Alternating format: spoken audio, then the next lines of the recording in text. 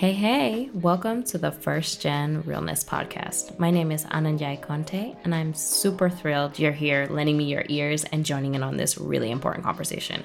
We're here to discuss all things related to the first generation American experience: education, money, business, navigating cultures, and really just living between two worlds while eating really awesome food. We'll chat about what it means to be first-generation Americans and why it's so important to share our stories and build more bridges. I hope that you'll leave this podcast feeling less alone, more connected, and holding your head just a little bit higher. Let's get started.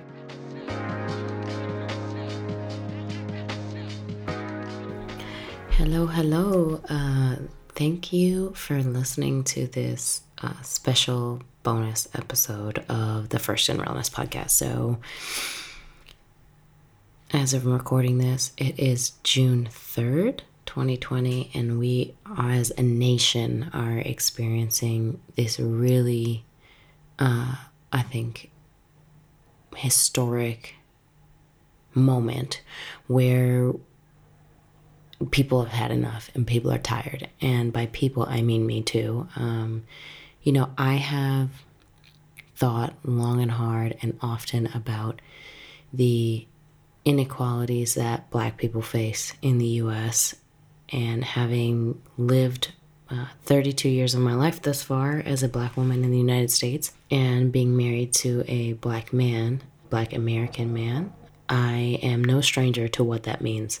And I'm not any different than any of my fellow Black folks who have experienced a lot of prejudice and horrible situations.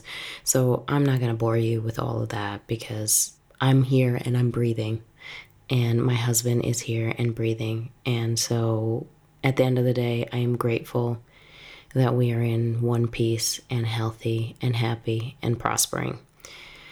However, there is something that I want to talk about that, I actually had this slated for another podcast, and I'd like to get an actual expert on this or someone who's written more thoroughly about this to talk about it, and I will. But I think this moment warrants me digging into it a little bit, and this is just going to be real short.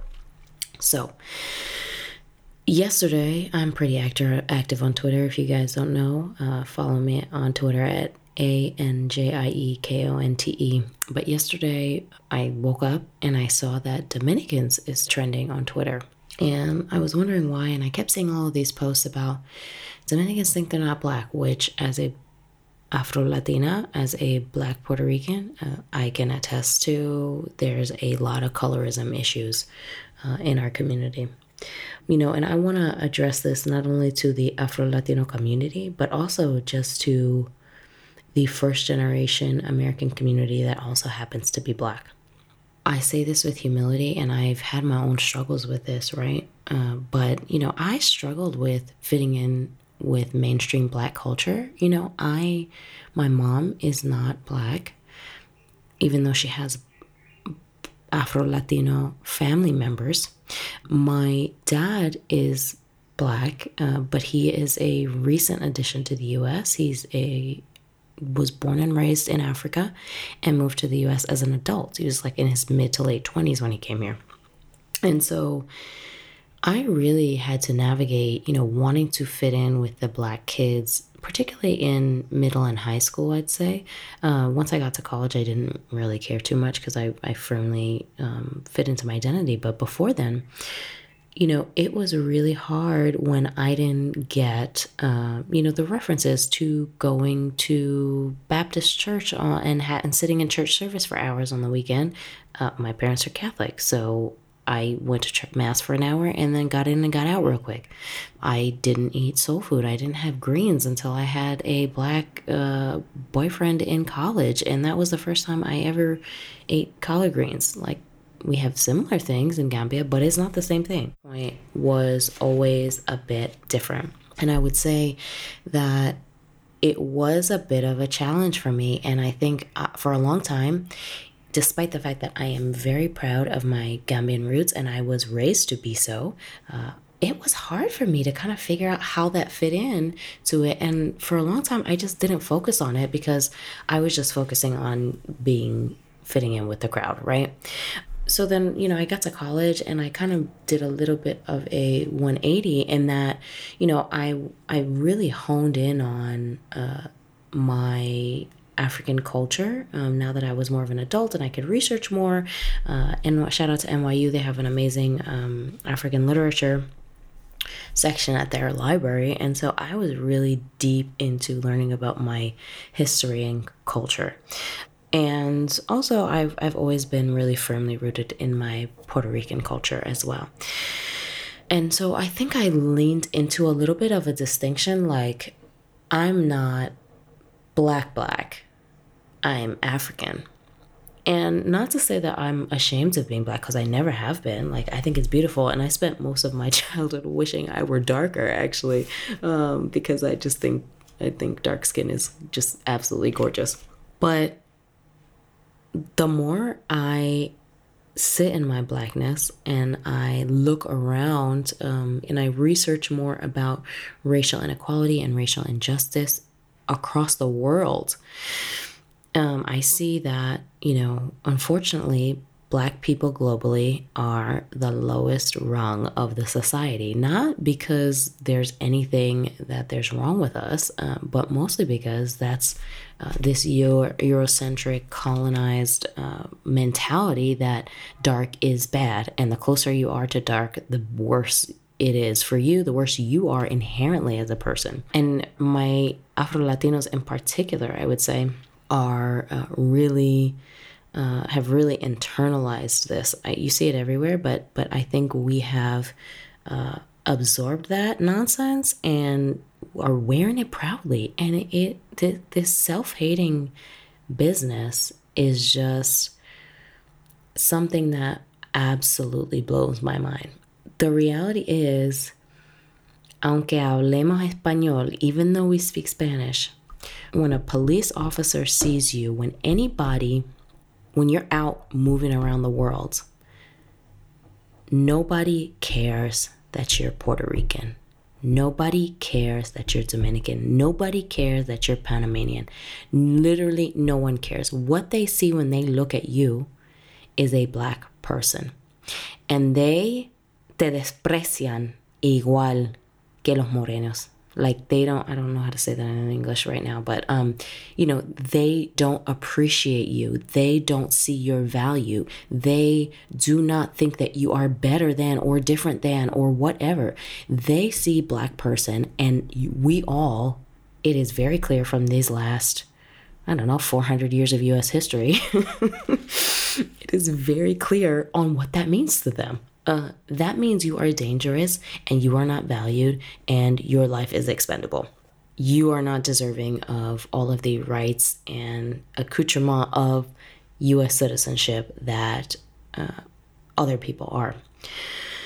So, I would say, I am not trying to erase the fact that there are real distinctions between Black communities that have more recent roots in the U.S. and Black communities that have been in the U.S. for multiple generations. I'm not trying to discount that, because it really is a different lived experience, right? And nobody is trying to make you do that. I think what a lot of our Black American brothers and sisters are trying to explain to us, though, is that, like I said, you have your ethnicity. You guys listen to your Latin music, or you guys, eat your West Indian Caribbean food. You guys do that. And I think this is less of an issue in the Caribbean community, the West Indian community. But, you guys keep your culture. That's good. That's cool. We love it. But don't try and act like you are better than the Black American folks. Don't try and act like once you step foot on U.S. soil, all bets are off. All bets are off. As I mentioned before, we are pretty low on the social hierarchy, and we are just as open to mistreatment because we are Black to literally everybody else.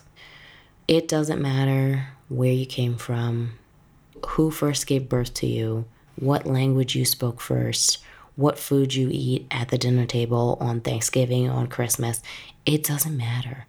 We have to be in this together, and we have to realize that we are part of this, whether we like it or not. There might be distinctions and colorism distinctions wherever you come from, but the reality is that we are Black folk. We are all in this together. We suffer the same mistreatment, societal ills. I remember reading an article, there's a lot of talk about Black mothers' mortality rate in the US, right? And it wanted to look at what the difference was between like Black Americans who had been in the country for multiple centuries and for like basically descendants of slaves and those with more recent American roots. So it found that within a generation, I believe, that the mortality and social outcomes were often similar. And why do you think that is? Take a minute and think about that. Why do you think that is? Do you think that's because there's something in the air in America? Do you think that it's because there's any distinction between you and the Black American person? There's something in our blood inherently that means that we're going to die at disproportionate rates compared to white people? No. Because the same study looked at mortality rates in those people's country of origin, and they were very normal, on trend with the global averages. So that right there is attributed to just how little favor or gold star or brownie points you get for not being black once you are in America. Anyway, this is going on longer than I wanted it to. I wanted this just to be a few minutes, but I feel really called to talk about this because I think, I've seen a lot of posts on Twitter and Instagram from my Dominican folks talking about we're not the same, we're not Black. And then I know from my personal experience, Puerto Ricans have these same colorism issues, and I love my people. I love y'all. I love my Boricuas. I love my Dominicanos. Love you with all of my heart. My people, I hear your voices. I hear your like melodious sing-song in Spanish, and like my heart swells with love. But the reality is que nos estamos equivocando. Nos estamos equivocando. And I'm going to tell you one thing, whether you accept it now or you accept it when it is shoved in your face, we are the same. And the sooner we get on board with realizing that once we are in the US, we are no longer privileged, quote unquote. We are viewed primarily from the lens of being dark-skinned people, the better we're going to have it. Because we're going to be able to lock arm in arm with our Black brothers and sisters. Our Black American brothers and sisters, we're going to lock arm with them, and we're going to stand up and say, even if we are a little bit different, we love you and we respect you, and we are all deserving of dignity and of the promises that this nation gives us as its sons and daughters. Thank you so much for listening. I love you. Keep doing the work. Keep showing up. Keep trying to be better. That's all I have to say. That's a wrap. Thanks so much for listening to the First Gen Realness podcast. I hope you've left here feeling more sure of your Americanness, feeling a sense of community with your fellow first generation kids, and holding your head high. I see you and I feel you. Until next time.